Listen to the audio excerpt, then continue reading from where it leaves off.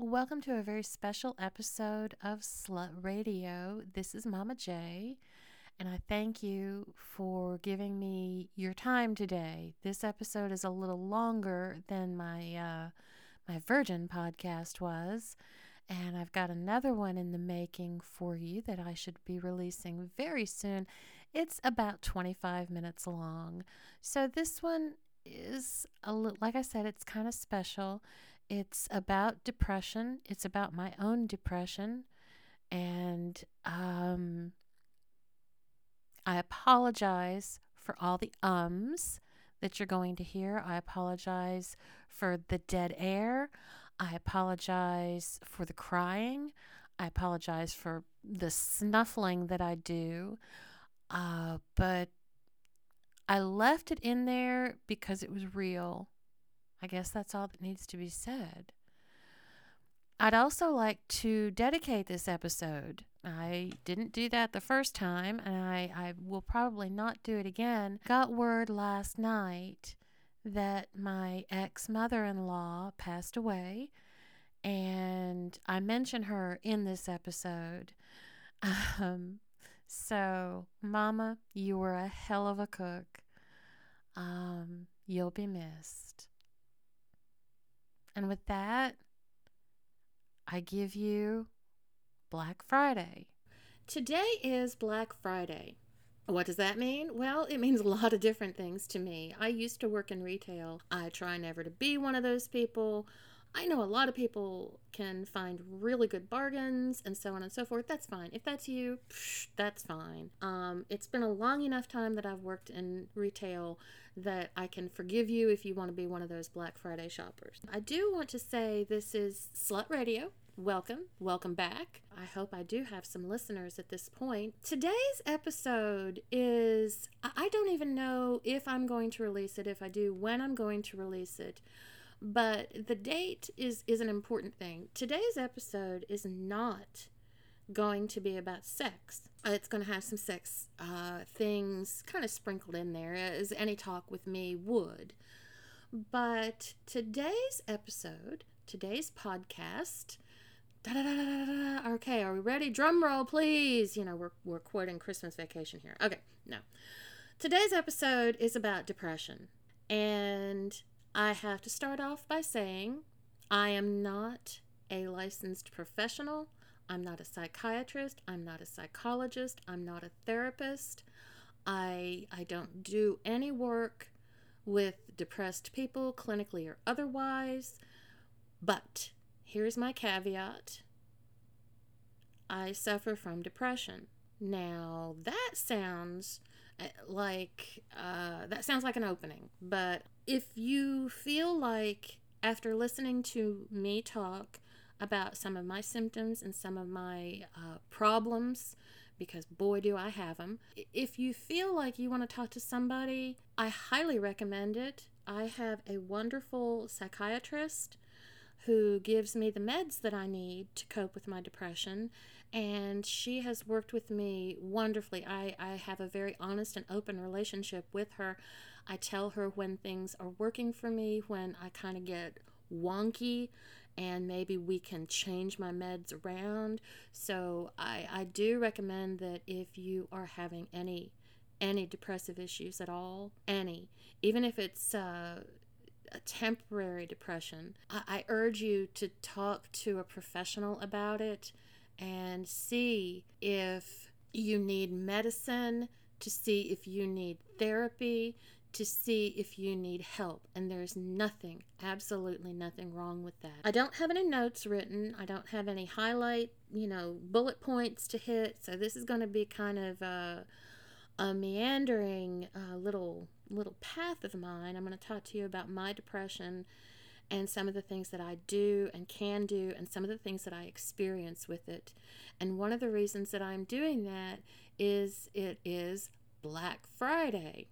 And many of you know, or some of you, hell, I don't know, I may have one listener at this point, so maybe you do or do not know, I am divorced. I was married for a lot of years. I have an adult child. When my husband decided he wanted a divorce, because it was his decision, I thought that we were happy. I had already been in some what I call situational depression, and I don't even know that may be the clinically correct term for it. I don't know. But situational depression, to me, I don't have a dictionary here in front of me. I put my phone aside. But to me, situational depression is something like you've gotten a bad grade in school, and your parents are mad at you. Your significant other has broken up with you. Your pet has died. You have a loved one who has died. All of these things fit the mold for what I call situational depression, which means that something has made you sad. Okay, that's simple enough.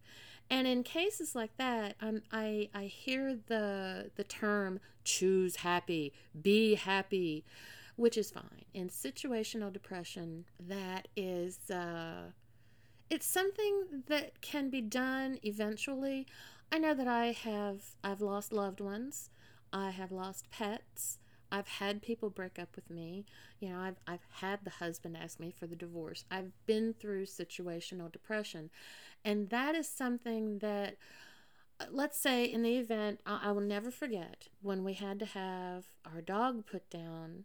It was the very first pet that I had lost as an adult. And my husband and I had to make the decision. He was doing very poorly. He had cancer. He was very uncomfortable. His quality of life was not good. And see, I'm starting to cry just thinking about it. And that's been a very, very, very, very long time ago. But it's still, remembering that still has the power to put me in that sad place. Now, I have moved on with life. We have had another dog, and we've had to put her down too. She had a different illness, but it was much the same, I guess. So I have lost pets who suddenly died. I had a cat that had a heart attack, and I was the one who found him. We know he had a heart attack because my husband wanted to know how he died, so he had an autopsy done. And my poor boo-boo kitty just had a heart attack. Anyway, situational depression is depression. It's true depression. It makes you sad. It makes you cry. It creates chemical changes in your body. You don't want to eat. You don't want to go out and do things. But eventually, you hit a rebound and you start, to go back into yourself, as it were. You start becoming the you that you know and love, or the you that other people are familiar with. Even though now you have this sad part of you you're always going to have this sadness with you. And that's how life is. But actual depression is a little bit different than that, from what I have been able to ascertain on my own. This did come on, like I said, I was already experiencing some situational depression because our daughter she was in college, and yeah, my husband waited a long ass time to ask me for a divorce. You kidding me? So anyway, I was experiencing some situational depression, daughter going away to school. This is after the dog and the cat, we had to have one of the dogs put down, and then the cat had a heart attack like a week later. And then this was right before Christmas, and it was all a very ugly thing. And I think a lot of these things happening to me at one time was a springboard into this huge abyss. Nothing good is in that abyss. I can tell you that. I don't even know really how to describe it yet. In fact, I don't know that I'm ready quite to describe it. But I know from my own experience, having the situational depression, I feel like made it easier for me to go down into the abyss, into what I call the black. And I'll tell you why I call that here in a few minutes. The situational depression that I was already experiencing, I do believe, heaped up on top of me until it was almost as if I were buried in situational depression. And I can tell you now that no, I'm not over my pets dying. You never get over that. But I have moved on from it. I now, instead of looking back at sad memories of my pets dying or finding my poor cat after he had his heart attack, instead of those things, I'm able to remember um, teaching the dog how to go potty, watching her attack bushes when she was a puppy, happy things like that. I have those happy memories. I have those happy memories of my cat, all the pets that I've lost over the years. I am able to put that into another light. Like I said, I still have the sadness because those pets, the people that I've lost aren't with me. So my memories of them have stopped. I've stopped making the new memories with these people, with these pets, with whatever. But I still have the good ones. I still have the good ones that I can see and hold on to. And that's one of the differences between situational depression and what I call the black. The situational depression, you will come out of it eventually, and you'll be a new person. You'll be a different person, but you'll be the same person, if that makes sense. You'll just, like I said, you've got this experience under your belt, and no matter what it was, it will change you. Trying to gather my thoughts. Like I said, I don't have any note cards. I don't have any ideas written down. I don't have anything. I'm just kind of winging this. And this is the reason why. Yesterday was Thanksgiving. Okay, today is Black Friday. And you're going to hear a lot of statistics. I don't know statistics on depression. I don't care about statistics on depression, to be quite honest. I know that I have depression. I suffer greatly with depression. Depression at times has run my life for me, has made my decisions for me, and I can tell you that's not a good place to be. When you let depression drive your decision making, and you're just not going to come into a really good place. So anyway, I'm digressing again. I apologize for that. So yesterday was Thanksgiving. I'm divorced. I no longer have to do the big Thanksgiving with my ex-husband's family. So that's okay. That was always kind of a stressor for me anyway.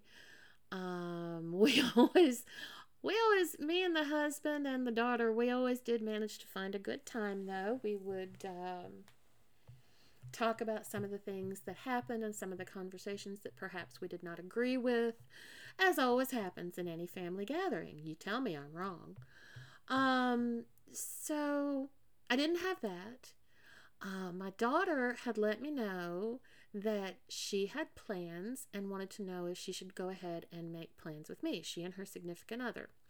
And I said, you do what you want to do because this is your Thanksgiving, and then let me know what you are going to do, and I'll do my own thing, or I'll join you, or what have you. Okay, so there's that. Then I have my extended family, my mother, my stepdad, and my sister are down in Florida. Now, this is the year of COVID. I have been around people who have roommates who have tested, who have COVID. My mom and my stepdad will just say they are in a category that I need to be watching out for their health. So I did not go to Florida for Thanksgiving, and that's okay. I decided I wanted to go to Cracker Barrel for my Thanksgiving dinner because I like Cracker Barrel's Thanksgiving dinner.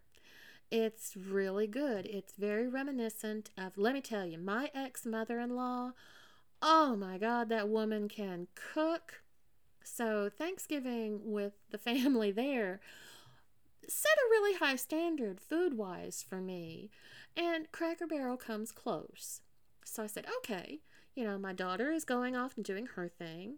That's fine. We had a Friendsgiving a week ago at my best male friend's house, and there were so many people there. The fellowship was amazing. We had a funny story. The sink backed up.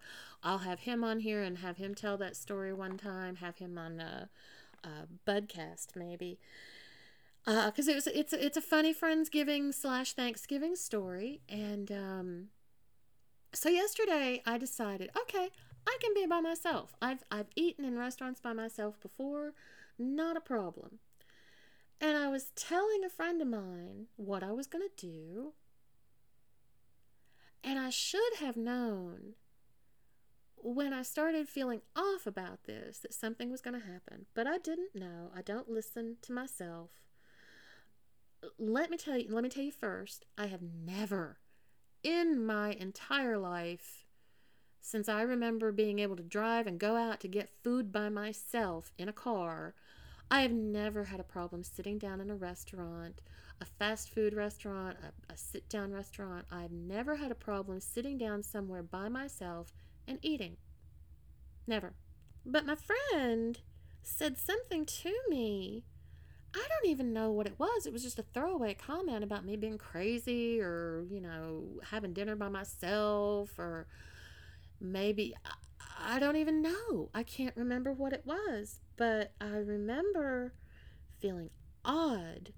And if I had been smart, I would have just gotten my meal to go and come back home and eaten it.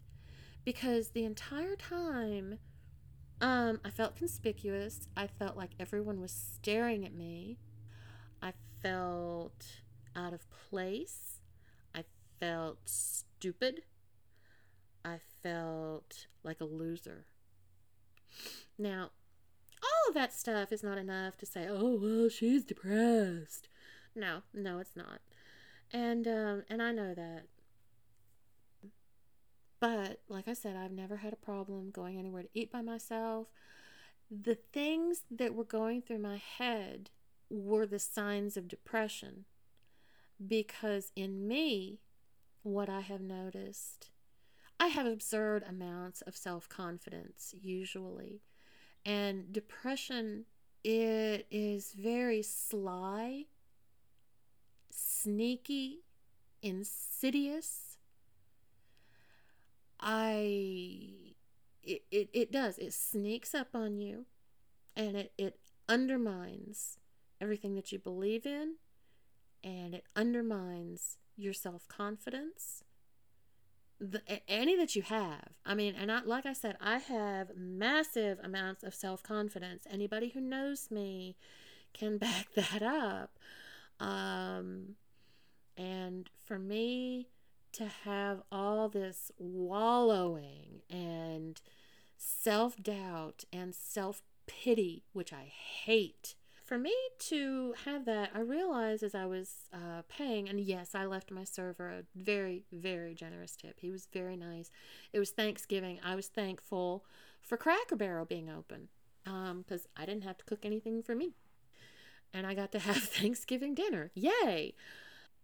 So yes, I left him a tip. He was very, very nice young man. Everyone who worked there was just so. Shout out to Cracker Barrel in Alcoa, Tennessee. They had the best staff on staff yesterday. They made sure everybody was taken care of. And I tell you, the mood that I was in yesterday when I left, I really, really appreciated being taken such good care of. So big shout out to Cracker Barrel in Alcoa. So yes, as I was leaving, I realized, okay, and yet another sign. I like to play Pokemon Go, okay? If anybody wants to, you can friend me. Here's my Pokemon Go number. It is 817444085874. So if you want to Pokemon Go friend me, that's fine. But I play Pokemon Go. And one of the things that I had said that I was going to do after I went to Cracker Barrel and had my Thanksgiving dinner, I was going to go hit some Pokestops. And I love playing Pokemon. playing Pokemon Go anyway. I don't play the other Pokemons, but I do play Pokemon Go, and I love playing it. I have a good time playing it. I drive my friends crazy sometimes talking about it. And I did not feel like going to hit any Pokestops yesterday. That should have tipped me off. Again, with the feelings that I was having, the feelings of inadequacy, of being a loser, of being conspicuous, of having every eye on me because I was eating alone. You know, all that coupled with the fact that I did not want to go to find any Pokestops, that should have let me know right there that, oh, Jamie, you're sliding down that slippery slope toward depression. But nope, I still can't see it sometimes. So last night, after I had Cracker Barrel, I came home and I think, what did I do? I honestly can't remember. I put my pajamas on. I know I did that. Somewhere along the line, I just put everything aside and I started to cry. And I didn't stop for a couple of hours. And that sounds like a lot, and it is. I'm telling you, my eyes are puffed up today. The only reason I can breathe through my nose is I've had Benadryl. Yeah, it's still stuffy too. And I'm having a problem today, which is why I decided to make this podcast today. I know there's going to be a lot of dead air and a lot of silence, and I don't know yet whether or not I even want to fix that, because this is me talking to you right now while I'm depressed, and I can tell you how I feel. And I can tell you that it's not normal for me, and this is very hard for me. I decided earlier today that I wanted to do this podcast, and I needed to do this podcast, but I didn't want to. Because that's another thing that depression does for me, anyway, is it takes away everything that I find joy in. It just makes it, I guess it doesn't take it away because it's still there. My books are still here. I like to read. I just have no interest. My computer is here. I do want to do a podcast. I have no interest in doing it. I have my Pokemon Go. I've got other games on my cell phone that I love to play in my spare time. Not interested. What did I do? I basically sat here and stared. And the thoughts that rolled around in my head were terrible. They were absolutely, positively terrible thoughts. The thoughts I had last night when I was sitting here crying were literally thoughts, not necessarily of suicide, which I have had before, but how the world would just not miss me if I weren't here, or how the world would be, in fact, a better place without me. And I made a case for that one. I really did. And I don't typically believe these things, which is how I know that it's depression. Like I said, I have more self-confidence than is good for me. I don't know why. I've been that way most of my life. But depression makes me doubt. Depression makes me doubt myself. Depression makes me makes me see myself in a different way. And I don't know, because the way I see myself with all this absurd self-confidence, I know that's not a true picture of me, of how people perceive me. I will never know how other people perceive me, and that's fine. What depression does to my perception, this is going to sound so weird. While I have this absurd amount of self-confidence, okay, I don't think that most of my life I look at it as all about me. Now, some of it I do, because some of it's necessary. You know, some of it you got to go, okay, yeah, I want this kind of shampoo. Yeah, I want this kind of food. Yeah, I want to live here. I want to drive this kind of car. So, yes, a lot of yourself has to be around who you are. So, you get a pass on self-centeredness sometimes. But what depression does to me is it makes everything in the world about me. And I know when I say that, it's not coming out right. So I'm going to try and explain that asinine comment. When I was in Cracker Barrel, I was there to have dinner, period, and maybe shop, because Cracker Barrel has this lovely little store. If you've never been to Cracker Barrel, it's country eating, comfort food kind of thing. And they've got a little country store attached. They've got a front porch with rocking chairs and checkers, which they don't have the checkers out now because of COVID. But it's, that's what Cracker Barrel is. And when I was at Cracker Barrel yesterday, it was busy. I guess a lot of people were there. I tried to go at an in-between lunch and dinner hour, so I went at about 4:30, I guess, and it was still pretty crowded. And under normal circumstances, that would have been absolutely fine with me, because the more people in there, the less they're going to look at me. And I think that that's a truism. I don't know. But they're going to be carried away with their conversations at their tables, talking about their Thanksgivings, past, present, future, enjoying the children, because I saw a lot of kids there. That doesn't revolve around me. None of that revolves around me. But the fact that I sat there in that restaurant and I felt like I was being judged by every single person in there and found wanting because I was a pathetic loser who was sitting there eating Thanksgiving dinner in a restaurant by herself. I mean, can you get any more self-centered than that? Well, I guess, I don't know, but that's how I felt. So that's what I mean when I say depression makes me feel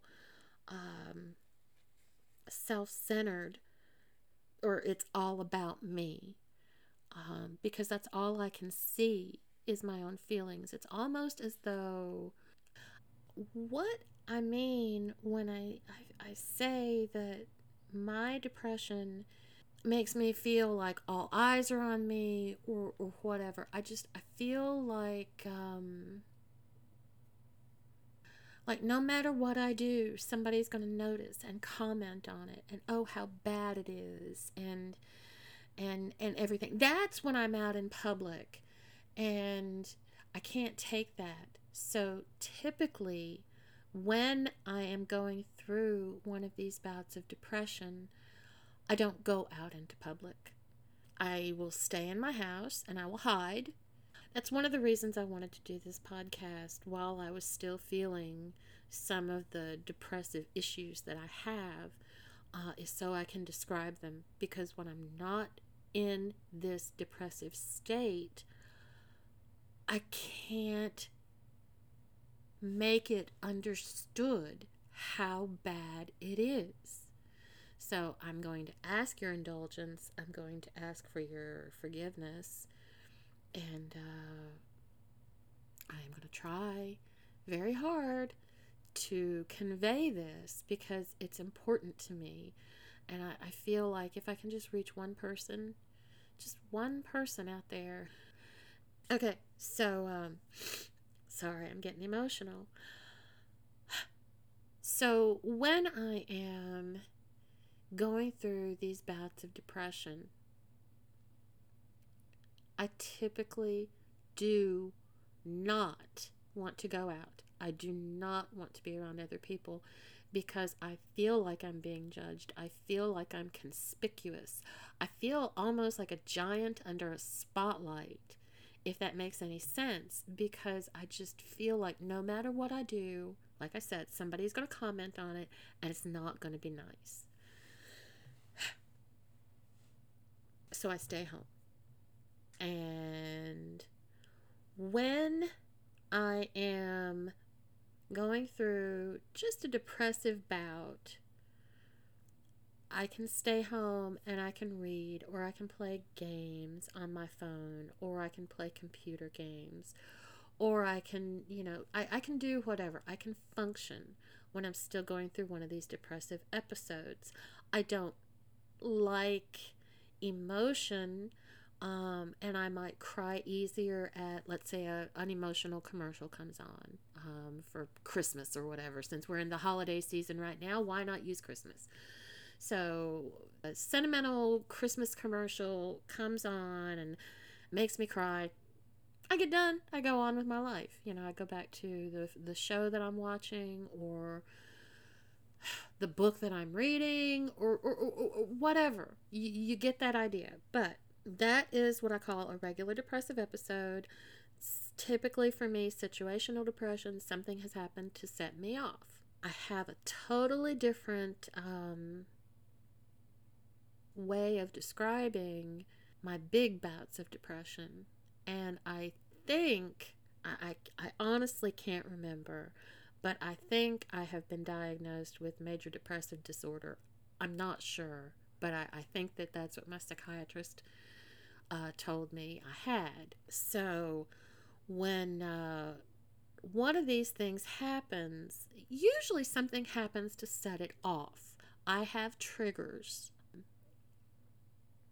And the triggers, you just don't know what they're going to be sometimes. A lot of things you can look at it and say, okay, let's not talk to Jamie. It's Thanksgiving. Let's not talk to her about her ex-husband. That might not be a good thing, because Thanksgiving's all about family. Jamie's family's in Florida. The ex-husband, the daughter. Let's not bring that up. Okay, so that's easy. And also unnecessary. You don't have to do that if you're my friend. Feel free to talk to me about anything. But when you're talking about the major depressive disorder, something as simple as a misunderstanding can cause me to want to be dead. No, that's not an exaggeration. God, this is really hard.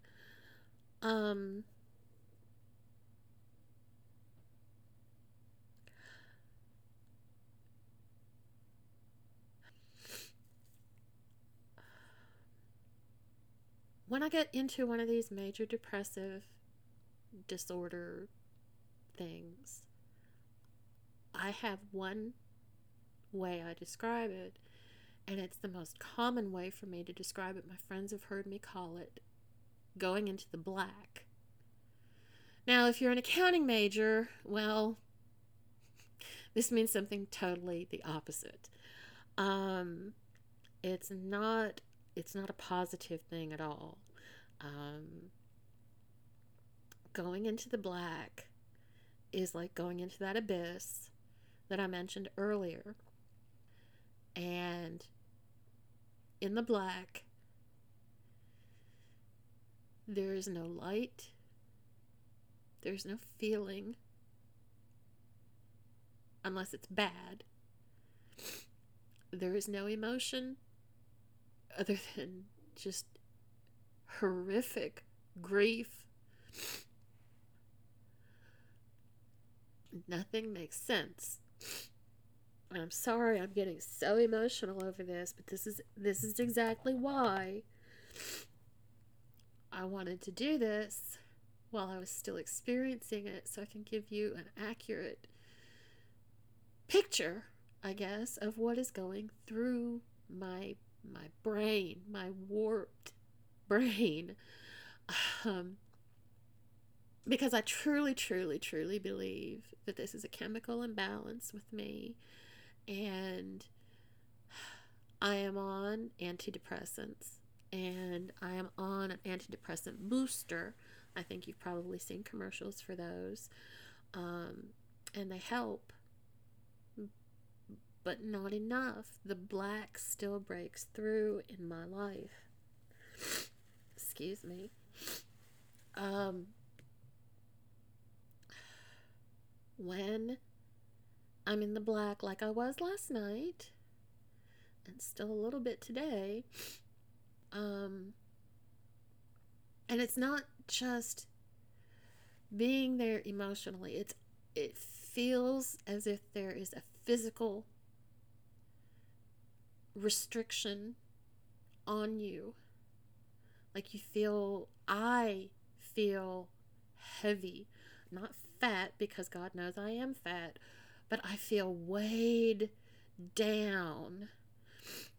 Um, it's like I imagine trying to move in quicksand would be, or mud. I know what it feels like to be in the ocean or in a pool, and it's very similar to that, except without that buoyant feeling, because you do get that buoyant feeling because you float when you're in salt water or pool water, lake water, whatever, bath water. You float, so there's a buoyancy. But when you're in the black, or when I'm in the black, because that is what I call this these horrible, horrible depressive episodes, I feel weighted down. I mean, physically, it hurts me to move. Um,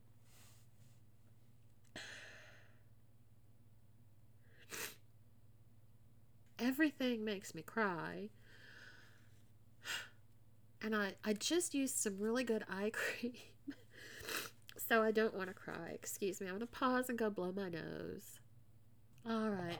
I'm back. Thank you for putting up with me. I've got my tissue now. I can blow my nose and dab at my eyes.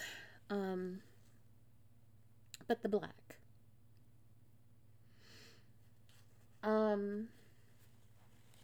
It really truly feels like my body is immersed in something, and it clings to me. And because I was in the black last night, very far in the black last night, and I was, like I said, I cried for about 2 hours. The day after that, I usually am not quite back in the light yet, back to normal. I kind of, it's almost like I'm climbing out of the abyss. The black is below the abyss. So I'm kind of in the abyss still, but I'm climbing out of it. But it's almost as though this entity, this blackness that has a hold of me, it's almost like I can feel the smears of it on me, like mud or dirt or soot or something that's not coming off very easily, and it clings to me. And so I'm not out of the black yet. I may be in the abyss. I may be standing on the edge looking down into it, but it's still got a hold of me. And I don't know when it's going to grab me and drag me down into it again. That's the thing.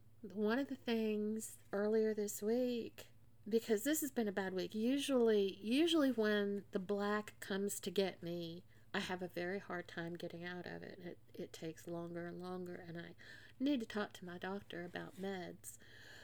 I think it's time to change mine again, because there is a lot of breakthrough depression, just little depression here and there. And nobody can be happy 24/7. That to expect that, I don't feel is normal. But to be the old me who could laugh and, cry at a sad movie and then turn around and laugh 5 minutes later because somebody's, doing something funny, that's the me I want to have back. And when I am on antidepressants that work, that's the me that I have. It's when this breakthrough depression comes and breaks through, and it depends on how bad it gets, then I know I have a problem. So, where am I going with all this? I'm not sure. I'm really not sure. I know I wanted to do a podcast on depression and about my own depression because, like I said, if I can help one person, even if that one person is just me, that'll be okay. One thing that I've told my friends, I'm sorry.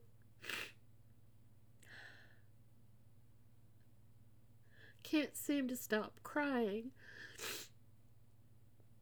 One of the things that I've told my friends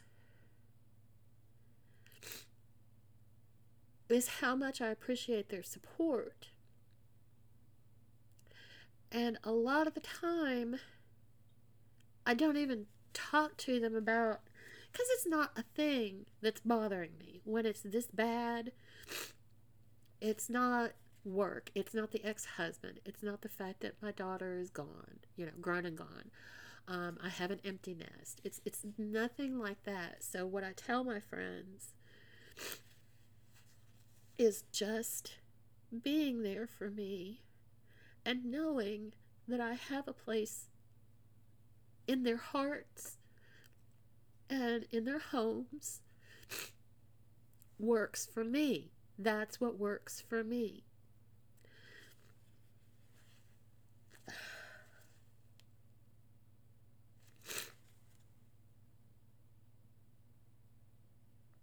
Again, I'm sorry. This is very real for me. And this is the first time I've shared it like this. And it's scary. It's very scary for me.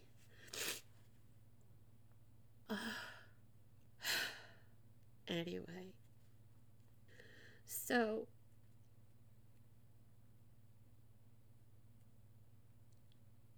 I think I need to stop. I'll be back.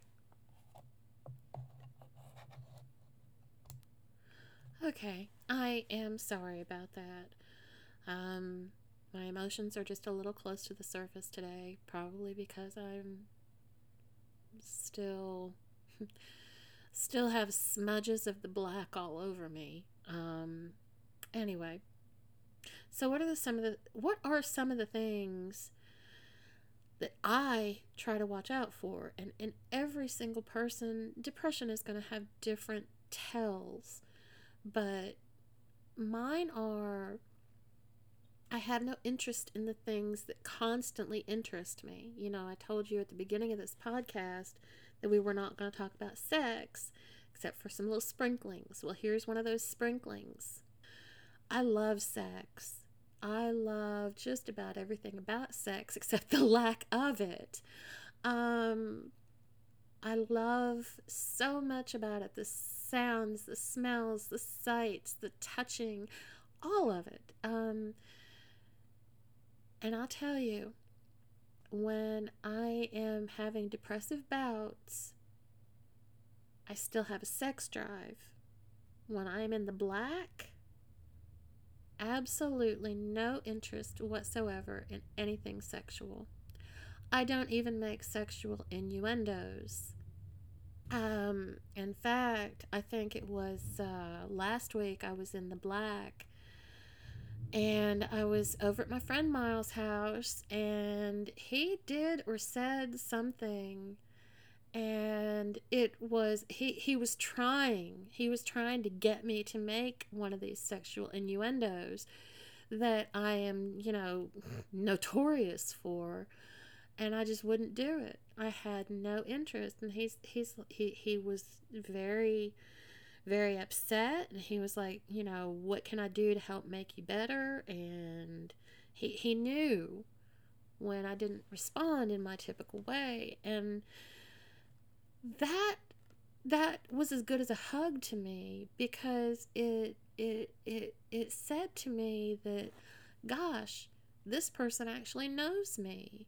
And he was upset that I wasn't making my typical innuendo kind of thing. And so, and he wasn't upset for himself, he was upset for me, because he could see that I wasn't myself, if that makes any sense. And I guess I should just come right out and say it. Absolutely no interest whatsoever in masturbation. And that is a pretty routine thing with me. We'll have that discussion yet on another episode, if I can get to a masturbatory episode. That should be very fun. But when I'm in, like I said, when I'm having a depressive episode, the things that interest me still interest me. So when I'm having a depressive episode, I'll still masturbate if the mood strikes me, and usually it does, because I'm a creature of habit. But when I'm in the black, no, absolutely not. There is no need for sexual release. There is no need to masturbate. There is nothing but the black. I just feel, when I'm in this place, that there is nothing there for me. And the scary thing about it, there are several scary things about it, and I've talked for almost an hour at this point, and I haven't even gotten to the worst parts of it. So I definitely am going to have to do some editing, and when I am in that place I call the black, nothing holds any interest for me, except maybe crying. And that's because nothing holds interest for me. So see, that's a vicious circle. The scariest thing for me to admit about this deep, dark, insidious, nasty depression that I go through, what I call the black, is that it takes over. It is almost an entity. It's not. I do not have multiple personality disorder, anything like that. So the black is just a thing. I get that. But it is also something that attaches itself to me like a parasite. That's what depression is. I consider depression to be just a huge parasite. The scary thing, I think the scariest thing, there are two of these things. Okay. The first is I can't ask for help. I need help, but the depression will not let me ask for it. It makes me doubt myself. Who wants to help you? You're not worth it. You imbecile. They're going to look at you and laugh. Nobody wants to help you. Nobody wants you around. Why would they want you around? This is what depression does. So I cannot ask for help. It won't let me. I've tried. I think being a mother, going through pregnancy, having a C-section, being a mother for umpteen thousand years, that is easier to me than asking somebody to help me with my depression when I'm going through it. And the worst part of that, the worst part is that depression fools you, and that black wraps you up in it like a little blanket till you just wallow. You just wallow in it. You can't ask for help. And it's so goddamn comfortable there. You never want to leave. That's what depression is. This is why people check out. Okay. So, again, I'm sorry for all the crying. This has been very, very, very difficult for me. I really, really hope nobody out there is going through this. I really hope that. I want everyone out there to be happy and whole and healthy in mind and body and spirit. But if you're not, it's okay to ask for help. Depression does not want you to think that. Depression wants you to think you're a fuck up. But you're not. You deserve help. And you deserve happiness. So, if you don't even have to be experiencing situational depression. You can just go into that deep, dark abyss, that black, what is it? The major depressive disorder. That just sounds so clinical. But you can have that without stepping stones. You can just automatically be plunged into that. And sometimes it's hard to tell because you're in it. And your friends are looking at you like, well, I don't want to ask her, you ask her. I don't want to ask her, you ask her. And nobody asks you anything. That's why you see all these commercials about the awkward silence and everything. And it is better to ask. It really is. And it's better if somebody asks you to be honest and say, yeah, I'm having some issues. But here are some little hints that you might not be your normal self, I guess. Are you enjoying eating? Or are you just eating for fuel? Do you normally enjoy eating? Are you a person that loves food? The reason that I ask this is I'm very overweight. I like food and I like certain kinds of food. And when I'm in the black, I don't eat. So take that as you will and apply it to yourself. You might not be a person who likes food, so that may not apply to you. You may be just the kind of person that eats to fuel your body and that's it. So look at your food intake and how you're enjoying it and so on and so forth. Use your own judgment. Are there things that you normally enjoy doing, hobbies that you have, little loves, little things that you look forward to on a daily basis? For an example, I am a pot smoker. I have my medical marijuana card. I'm good. Not in the state of Tennessee, but anyway. One of the things that I have always, well, not always, but since I've started smoking pot, I really enjoy packing the bowl of my pipe and smelling the pot, choosing the pot, because like I said, I've got my medical marijuana card. I have different strains of marijuana that I can choose from, and I go depending on what I want to feel. So one of my little enjoyments every single day, I love to pack my pipe. To pack the bowl of my pipe is just, it's fun. I like to smell the pot. I like to get it out. I like to, put just the right amount in. I like that first inhale. I like everything about it. But when I'm in the black, I don't even smoke pot. That tells me something right there, because I enjoy smoking pot. I smoke pot for anxiety, for depression. I smoke pot for my physical pain, which we haven't even touched on yet. And when I am in the throes of that deep, dark depression, I'm not even interested. Don't do it. I don't smoke pot, which, okay, fine, whatever. Liquids, I find myself often dehydrated when I'm in the throes of depression, when I'm in the black, as I say.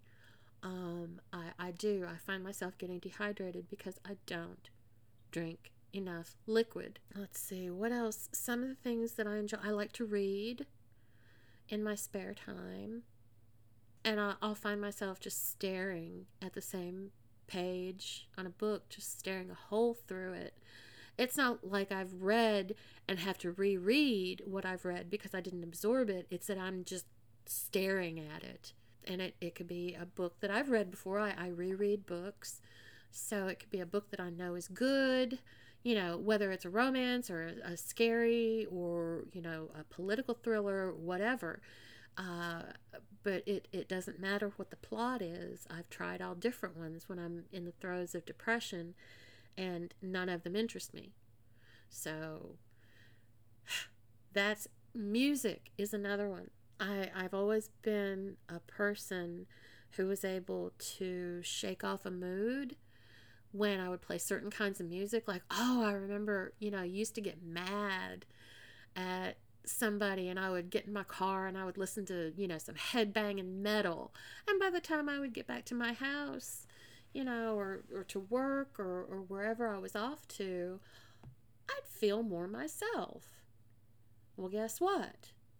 When I'm in the black, music doesn't matter. I don't want it. I don't care. The fact that it's out there, I realize that, but at the same time, it's like, yeah, whatever. So those are some of my tells. And another big one, and this one I think is fairly common for most people that suffer situational depression and major depressive disorder, is the amount of sleep that you want. You feel like you could just sleep all the time, and sometimes you do. And there's nothing wrong with that because your body needs it. But at the same time, your body needs it because it's depressed. It's going through something. Your mind is going through something that needs help. And again, that's, these are my tells.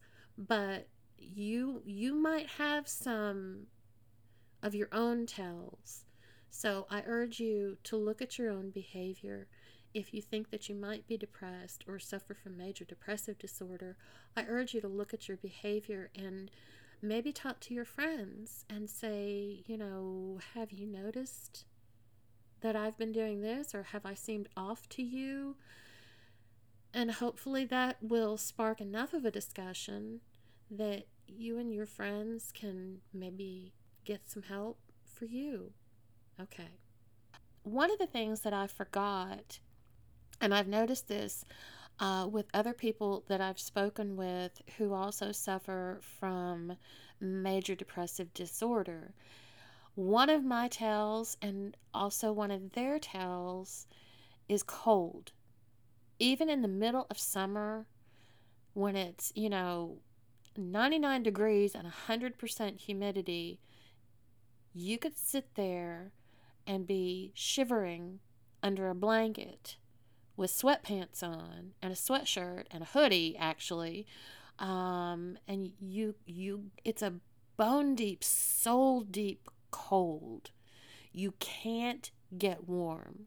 You could take a hot shower and it might help, or a hot bath and it might help, or like I said, go out in the sun, it might help. But if you're cold down to your very soul, or that's how it feels, that might be a sign that you've got something going on that could point toward depression. Just be aware of it. Another thing that I don't know exactly how to even go into this. There was a phenomenon several years ago. I think it was a book called Love Languages, And again, I don't know. I don't have notes in front of me, and I'm very sorry about that. But there are apparently 5 love languages, and I couldn't even tell you what most of them are. I know that there are deeds of service, I think, if you want somebody to do something for you or you like doing something for other people. And then one is physical affection. And the reason that I know these are when I took the little test to find out what my top love languages were. It was these 2 things: physical touch and deeds of service. I can't remember how it's worded. But physical touch for me is something that is so profound that when I don't have physical touch, I feel like a plant that's in need of water, that is about to die from lack of water. So physical touch is very important to me. So a lot of the time, even when I'm just feeling down and somebody hugs me or reaches out and pats my shoulder or holds my hand for 2 seconds or gives me a hug. I love hugs. That usually boosts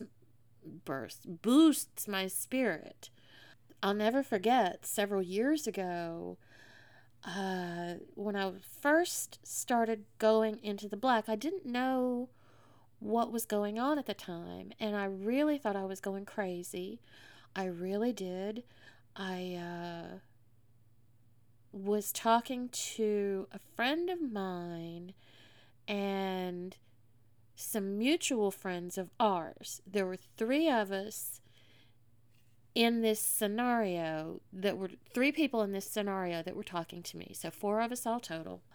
The 2 young ladies that were there, one of the people was Miles. He's my best friend. Miles and Michelle are my 2 best friends, my best M's. So Miles was there this day. And then there were 2 young ladies who shall remain nameless. I don't want to say their names. But I was just getting to know them. And I will never forget, the girls were about to leave. And one of them had gone to the bathroom, and I was sitting on the couch, and she came back into the living room, and she just reached out and held my hand. And that's all she did. But that's what I needed. And I've never forgotten that. And I've never forgotten that feeling that it gave me. And it almost